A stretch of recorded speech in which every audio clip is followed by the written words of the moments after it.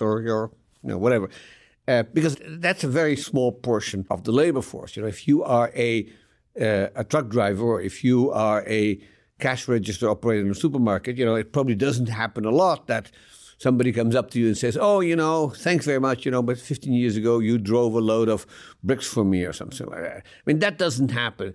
And so I think it's much more tenuous to think that people feel some kind of satisfaction of creating something. Remember one thing, that the difference between an artisanal economy and a sophisticated manufacturing economy is that in an artisanal economy, and you make a product from basically beginning to end. So you make a shoe or you make a jacket or something like that. And we saw today that what will happen in a factory. You don't make a jacket, you make a sleeve, or you make, 2 buttons. You're talking about an assembly process where a bespoke suit is assembled. Exactly. So it's the division of labor that we all think is so great.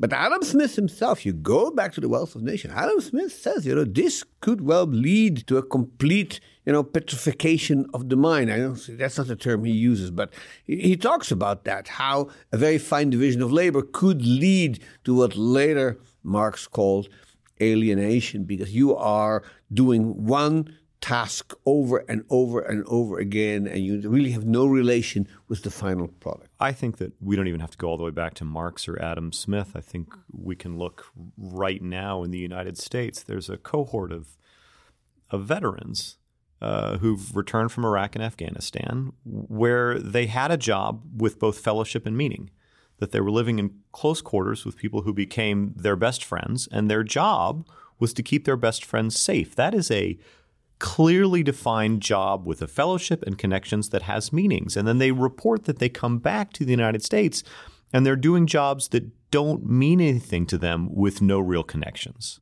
No, you're right about, in the military or in similar arrangements, like on ships, for instance, you get the sort of same kind of idea, which is there is a camaraderie and a companionship that is created in relatively small groups. I think it's probably doesn't work for groups that are larger than 15, 20 people. But within that group, there is a great deal of cohesion, and I think smart employers actually figure that out, and they create these relatively small groups in which there is, a common striving for a purpose, and if that purpose is, company profits or making a good product, that actually creates meanings, much like a college professor will have in being teaching a course.